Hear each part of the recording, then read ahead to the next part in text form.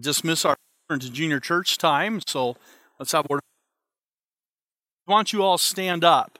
If you're going to junior church, go ahead and stand up. You're going with Mrs. Fett, all right? And we're going to have you go back through this back door over here and head over to the new Sunday school classroom, okay? All right, so everybody stand. Everybody's up? Okay, let's have a word of prayer. And then I'm going to give you a couple of announcements before we get into the message. I'll allow the kids to get to where they need to be. Let's pray. Our Father, we love you and we thank you, Lord, today that we can gather. And Lord, we're seeing faces that we haven't seen in a few months. And we appreciate so much, Lord, the privilege to be able to open up the Word of God now. We pray that you would bless our children as they go to junior church, be with the workers, fill them with thy Holy Spirit, and use them. Lord, help us to remember that these young people walking into the gym are the future. And Father, we must faithfully sow the seed into their hearts and lives. Father, we pray that you'd raise up among them the next leaders, preachers, missionaries, deacons, Sunday school teachers, bus workers. Lord, that the work of God might continue. So, Father, we pray that you'd bless our time in the Word of God today as well. Lord, we'll thank you and praise you in Jesus' name. Amen. All right, young people, you are dismissed. And everybody hear me now? Give me a thumbs up, somebody, if you can hear me. No. Thumbs? Different mic? Yes, we got the red one. All right. Testing. Is that better? All right. Okay, let's... Can you hear me? Oh, it's where I'm standing. I think we're okay now. All right. Luke chapter 7. All right. Luke chapter 7, turn there. All right. So over here to my right, you'll see the sea container with the door standing open. You may not have understood what that was in the email. It's that steel building right there beside the gym. And you are more than welcome to leave your lawn chairs there this afternoon. We will lock that up. If you're not using them throughout the week, you're more than welcome to leave them until next Sunday. That would be fine as well. And you can just save you carrying those back and forth, all right? And so you can put those in there, and they'll be dry. It's waterproof, and we hope that we can help you. Daniel, do you want to get down, or are you okay? You're okay. Daniel, I feel like I got Secret Service up here with the sunglasses and everything. And so... my bodyguard, Daniel. Amen. Luke chapter 7. Okay, we got the sound now. Is everybody okay? Everybody can hear me? All right. Luke, how many of you enjoyed the car better so you could just turn me down? Luke chapter 7, and I'm going to do my best. I was planning on holding everything, but now I got to hold a mic. So we'll try to get through Luke chapter 7, and I'm just going to share some thoughts here about the centurion's servant. The centurion's servant. Luke chapter 7, this is an unusual story in the Bible because we find a centurion, a Roman centurion, that had great compassion on a slave or a servant. That was not in the character of the Roman people. Not because they didn't have a heart for people or a genuine compassion at times, but the Israelites were considered dogs to them. And so for him to have this kind of compassion was an unusual thing. So Luke chapter 7, look there. Sorry, the wind took my page. Luke chapter 7.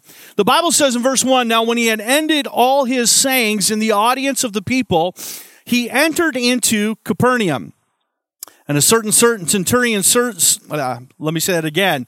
And a certain centurion's servant who was dear unto him was sick and ready to die. When he heard of Jesus, he sent unto him the elders of the Jews, beseeching him that he would come and heal his servant. When they came to Jesus, they besought him instantly, saying that he was worthy for whom he should do this, for he loved our nation. And he hath built us a synagogue. Then Jesus went with them, and when he was now not far from the house, the centurion sent friends to him, saying unto him, Lord, trouble not thyself, for I am not worthy that thou shouldst enter under my roof. Wherefore, neither thought I myself worthy to come unto thee, but say in a word, and my servant shall be healed. For I also am a man set under authority, having under me soldiers, and I say unto one, go, and he goeth, and to another, come, and he cometh, and to my servant, do this, and he doeth it. When Jesus heard these things, he marveled at him, and turned him about and said unto the people that followed him, I say unto you, I have not found so great faith, no, not in Israel. And they that were sent, returning to the house, found the servant whole that had been sick. Let's pray. Father, we love you and we thank you for the word today. Lord, in the life of this centurion, whether we bring it out in the message or not, we see what true love is all about. We see the love of somebody that cares about those who are below him. And Lord, I don't mean that in a sense that anybody is below us, but somebody that is unlovely or without. Somebody that doesn't have all the privileges of life. And the centurion reached down and had compassion. And Father, I pray that we would draw from that today and learn, Lord, this is somebody that the Lord Jesus Christ was impressed with. Somebody that pleased God to see the heart of this centurion and this faith of this man for this servant in his household. Lord, we have neither of their names, but I believe their names are recorded in heaven today because of this wonderful passage of Scripture. Father, we need your Holy Spirit. Speak to our hearts, we pray. Father, help us, Lord, to be honoring unto you and to be pleasing in all that we do. And Father, may the Spirit of God speak to our hearts today. Lord, we'll thank you for all these things in Jesus' name. Amen. You know, before we start this morning, let me mention we have some folks up in the Northwest Territories right now working at the Delta Bible Camp. So we have Kevin Norris and Ray and Lorraine Vogel have gone up there, and we thank you for working on raising some funds to help with that. We raised, it says in the bulletin, $11,000. I think it was about $11,394, I think it was.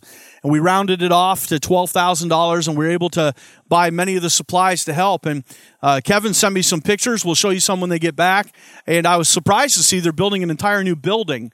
And so we praise the Lord for they're able to do that. And they're doing some plumbing and some electrical. I said to Kevin, I said, I hope there was some plumbing before you went there. And he said, no.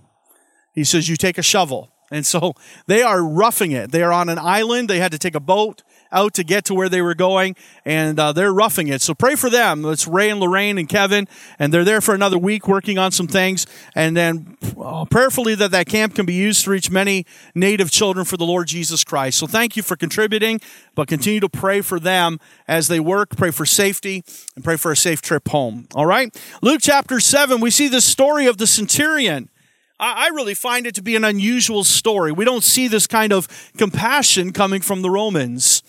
Whenever we see the Romans or we think of these soldiers or these centurions, we think of an unkind people, a people that were illegally, if you will, occupying the place that we call Israel, Canaan land. They were there for several centuries, actually, as they dominated most of southern Europe, all through Italy, and of course into northern Africa. And we see the Roman Empire as it spread to its apex, and it took over all of these areas, that Israel was right at the heart of that and suffered much because of them. They took from them taxes. They made their people servants, and they put them in a form of slavery almost. But you'll notice that some, every once in a while, had compassion. The Bible speaks of this centurion. And the Bible, if you'll notice with me, I just want to say, first of all, the centurion demonstrated some things. And first of all, I believe he demonstrated a love that was unique. Notice his love for this servant. It is, think about this. It is easy to love somebody who is popular. Have you ever noticed that? The world just gushes over certain types of people. How many of you are old enough, and I'm not suggesting anything worldly here, don't get me wrong. How many of you are old enough to remember when the Beatles came to North America? How many of you remember how foolish people acted? I've seen the old black and white. You remember black and white? I remember the girls fainting. Or Elvis Presley, there's another one. Today, it's basketball players and baseball players. I just remember not long ago, you'll remember just about a year ago, there was a basketball player that had played for the Los Angeles Lakers, and he was one of the best basketball players that ever lived, Kobe Bryant. And he died in a helicopter accident. How many of you remember that from the news? I remember watching the reports come out of that on Twitter and such, and pastors talking about how wonderful this guy was and how great he was. And I thought, I remember just a couple years ago when he was tried for rape. And even though the charges were eventually, he was found innocent, he was still an immoral guy. And it was some hotel maid that he had got into a room. And I mean, it was just a terrible thing. He was an immoral guy and he was a wicked-hearted man. And yet pastors are, oh, Kobe. That's the kind of world we live in. It's easy to love people who are popular or people that are rich and people that are famous, and we gush all over them and we get excited when they walk in the room. But you know, the Bible forbids that kind of activity. It says in James chapter 2, my brethren, have not the faith of our Lord Jesus Christ, the Lord of glory, with respect of persons. For if there come unto your assembly a man with a gold ring and goodly apparel, and there come in also a poor man in vile raiment, and ye have respect to him that weareth the gay clothing, and say unto him, sit thou here in a good place, and say to the poor, stand thou there, or sit here under my footstool, are ye not then partial in yourselves, and are become judges of evil thoughts? You know, the Bible forbids that kind of thinking, that kind of love, that we would prefer one person over another because of their clothing, because of their money, because of their fame, because of their fortune. The centurion, I would say, demonstrated a unique love because he loved the lowly. He loved the unlovely. He loved somebody that everybody else said was a dog. Somebody that didn't worship their same gods. Somebody who didn't have the Roman physique and the Roman soldier type of attitude. Somebody that was considered a slave. He loved him anyway. I think it's a wonderful demonstration of how the Lord Jesus Christ loved us. Let's be honest. There's nobody above Jesus. There's nobody. He owns the cattle on 1,000 hills if you're thinking of wealth.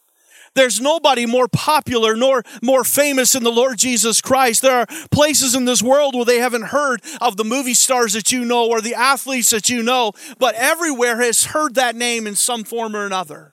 Jesus. And yet Jesus loved us so much, he died on a cross. This unique love that we see the centurion demonstrated, we can learn from some things about his love. And I want you to notice, first of all, how love is measured. Turn, if you will, to Matthew chapter 25. How love is measured. Matthew chapter 25. Look at verse 31. We'll be right near the end of the chapter. Matthew chapter 25, verse 31.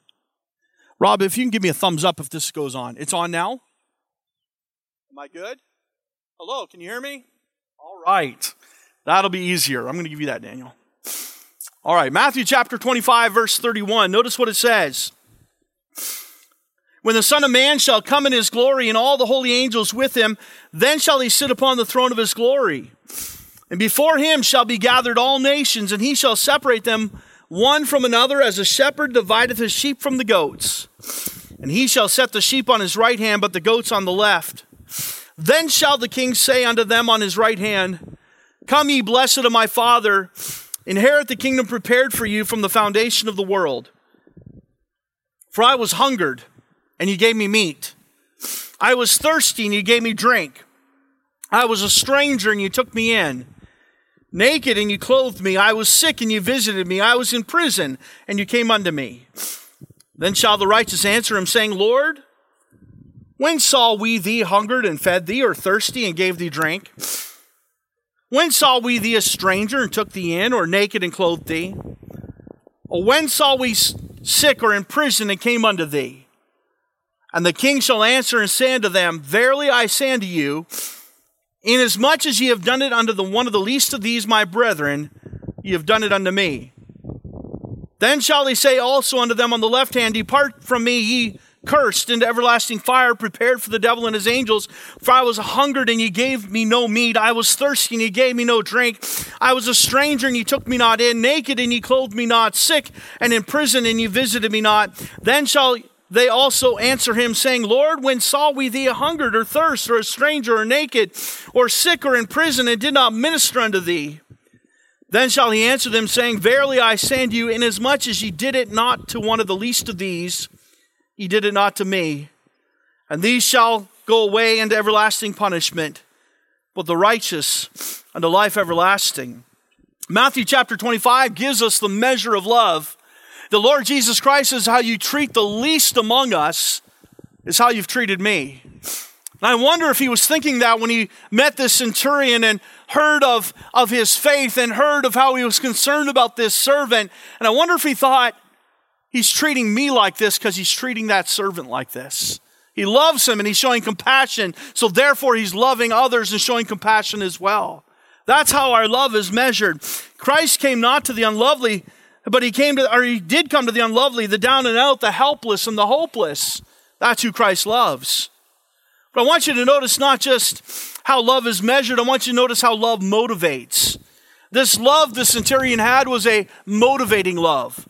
We see, first of all, it motivated him to concern. It motivated him to concern. I would dare say that any Roman soldier had many servants under his charge. And the fact that he even knew that this servant was struggling says he was concerned about him personally. You know, sometimes we have those friends in our lives who like to talk about themselves, but they never ask you how you're doing. They never say to you, how are things going for you? I remember years ago saying to my wife, a family member, I'd say to them, hey, how are you doing? And they'd tell me all their stories. And I said, you know, all the years I've said to them, how are you doing? How are things going for you? How's work? And whatever. I said, they never once said, how are things at church? How's your family? I said, never once has it been reciprocated. I said, I just ask and they tell me their story and that's it. I said, they never show any concern about our family. I'm not saying about anybody here. I appreciate the love here, but I'm just giving you an illustration. But the centurion was concerned enough to know that there was something going on. His love for this servant motivated a concern, but it also motivated compassion. You see, what is the difference? Think about it this way. You can be concerned for somebody and not show compassion, but you cannot have compassion without first being concerned. A godly biblical concern will lead to a compassion. Compassion is this: it is love in action.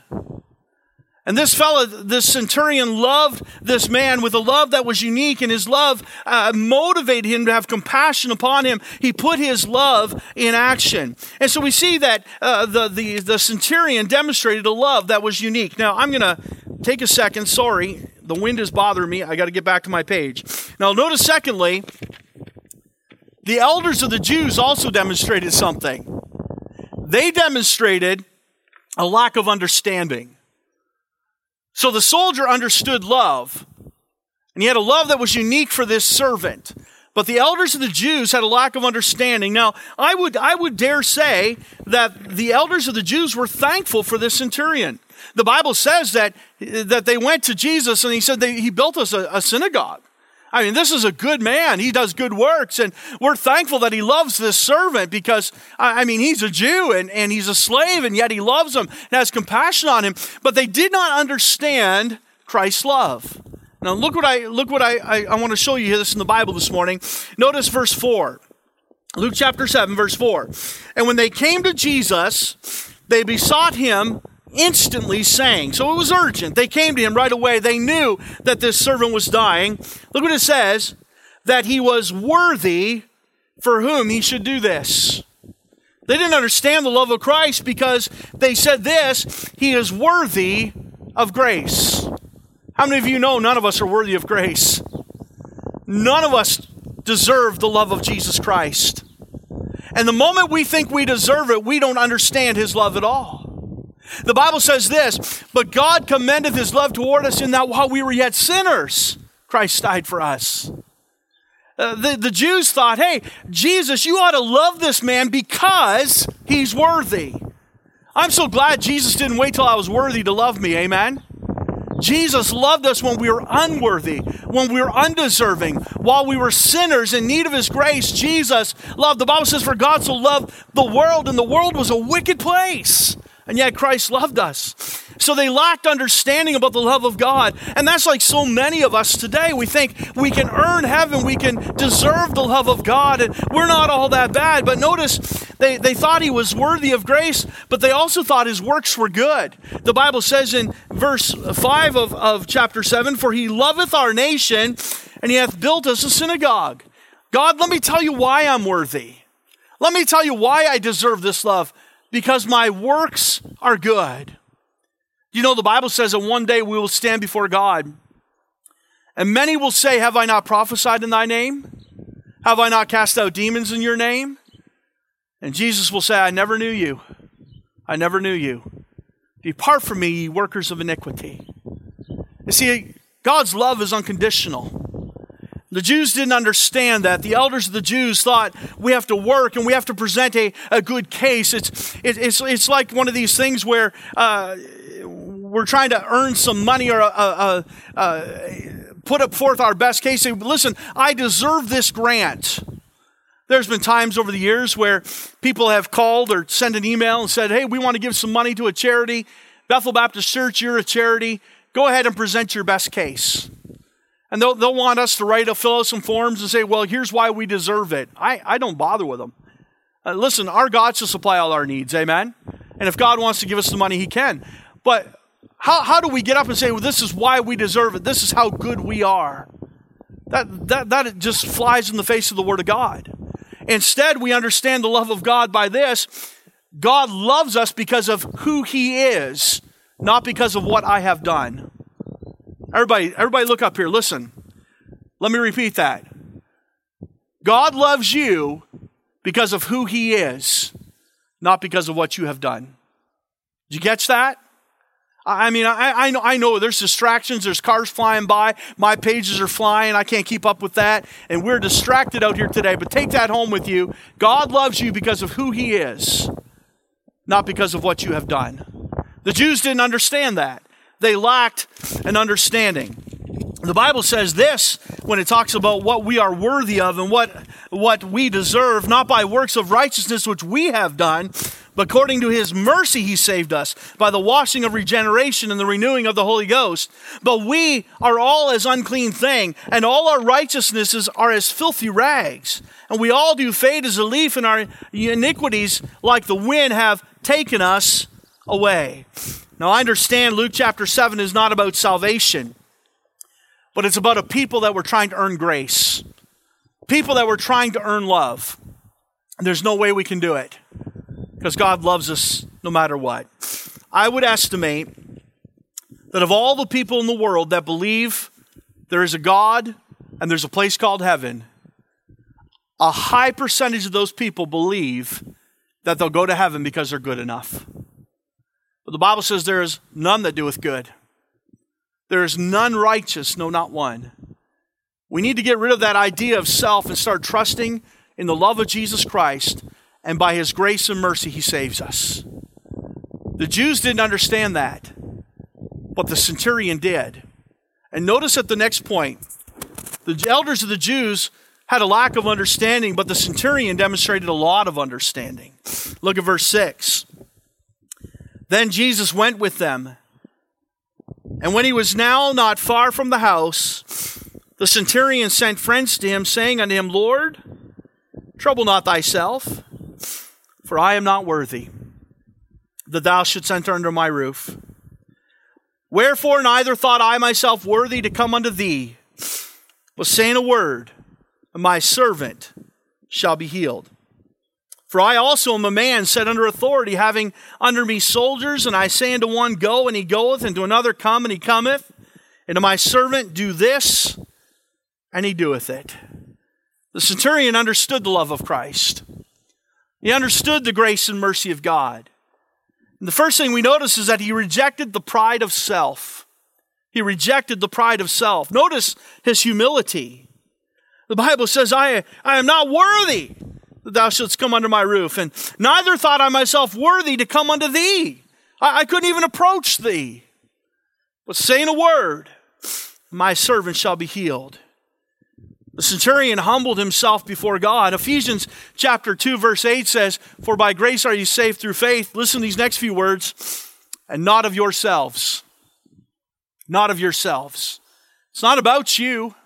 It's about Him and about His glory and about His saving power and about His grace and about His mercy and about His love. And so the centurion understood that, and he rejected the pride of self, but he realized the power of the word. He says this, "Say it in a word, say in a word, and my servant shall be healed." Do you know that most people, think about this, most people in the Bible desire to see Jesus work. Think about that. Come unto my house.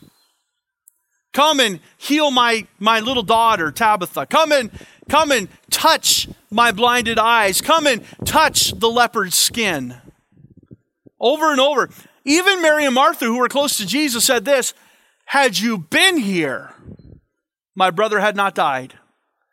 This centurion had a different kind of understanding, didn't he? "Lord, I am not worthy for you to come to my house, and I'm not worthy to come to you. You just say the word." That's all it takes. The woman with the issue of blood, I have to touch him. Others, I need to get close to him. I need to hear him pray. I need to see him work. But the centurion said, "God, just say it." Boy, there's a special kind of faith there. He understood. You know, we are a people that live by faith, not sight. The Bible says the just shall live by faith. I hope you understand when you pray that God may not show up in person in your bedroom. A matter of fact, if He did, it'd scare half of us to death. But He does work in our lives in a very intimate way. He moves in our hearts, and He puts people in places and things in the right order, and He guides us along life's path. But we just need to learn how to walk by faith and not by sight. And the centurion understood. In other words, he believed in the God of Genesis that just spoke, and there was light. He just spoke, and the sun came into being. Just saying a word, he realized the power of God. And the Bible says in verse 8 or verse 9, when Jesus heard these things, he marveled at him and turned him about and said unto the people that followed him, I say unto you, I have not found so great a faith, no, not in Israel. And they that were sent, returning to the house, found the servant whole that had been sick. No doubt, it would have been a wonderful privilege if the Lord Jesus Christ came to his house. I'm going to cut things short. You hear that thunder just like I do. It would have been a wonderful privilege to have Jesus come to his house. But he demonstrated a great faith when he said, God, just say the word, and it'll be done. Listen, a lot of times we understand God's love just like the elders of the Jews. I need to impress God. I need to please God. Now listen, we are saved unto good works. We are not saved by good works. You understand the difference, right? When you're saved, you want to be pleasing to God, and you want to serve God, and you want to do things that are a furtherance for the gospel and the furtherance for the cause of Christ. And I understand that, and we ought to be trying to be pleasing to God in all things. But in order to come to Christ and understand that God loves, listen, there are people that are laying in the hospital today, and there's people that are shut-ins, and they can't be here, and they can't do things in the service and setting up and tearing down or singing in a service or serving in Sunday school. They can't do any of that. Listen, God doesn't love them any less, because it's not about what they have done. It's about who He is. Let's bow our heads and close our eyes for a moment this morning.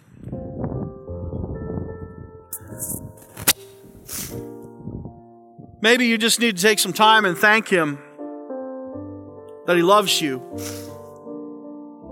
Can I flip the coin just for a moment? We spend all this time trying to impress God, and God doesn't love us any more or any less. But there's some here today walking around in guilt and shame, and you're thinking just the opposite. God couldn't possibly love me because of the things I've done. But God commendeth His love toward us in that while we were yet sinners, Christ died for us. He doesn't love you any more or less either. It's not based on our merit or our works. It's based on who He is. The centurion understood that. He said, I'm not worthy. Don't think about my works. Don't worry about that synagogue I built. It doesn't make me worthy of the love of God. I'm just beseeching on the behalf of my servant, God help me. And humility brought healing to his son through the power of the spoken word of Christ. Maybe there's one here today say, I'm not saved. I don't know Christ like that. And I've run around with works of righteousness, trying to impress God, trying to be good enough to go to heaven. The Bible says it's not of works of righteousness which we have done, but by His blood He has saved us. Do you know Christ today? Do you have a relationship with Him? Are you born again? We can help you today. Would you slip up your hand? Nobody's looking around. I promise I'm not going to embarrass you. Is there one? Would you pray for me?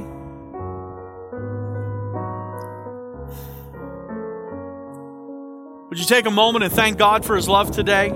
It was that love that sent His Son to die on a cross for you. May we be forever grateful.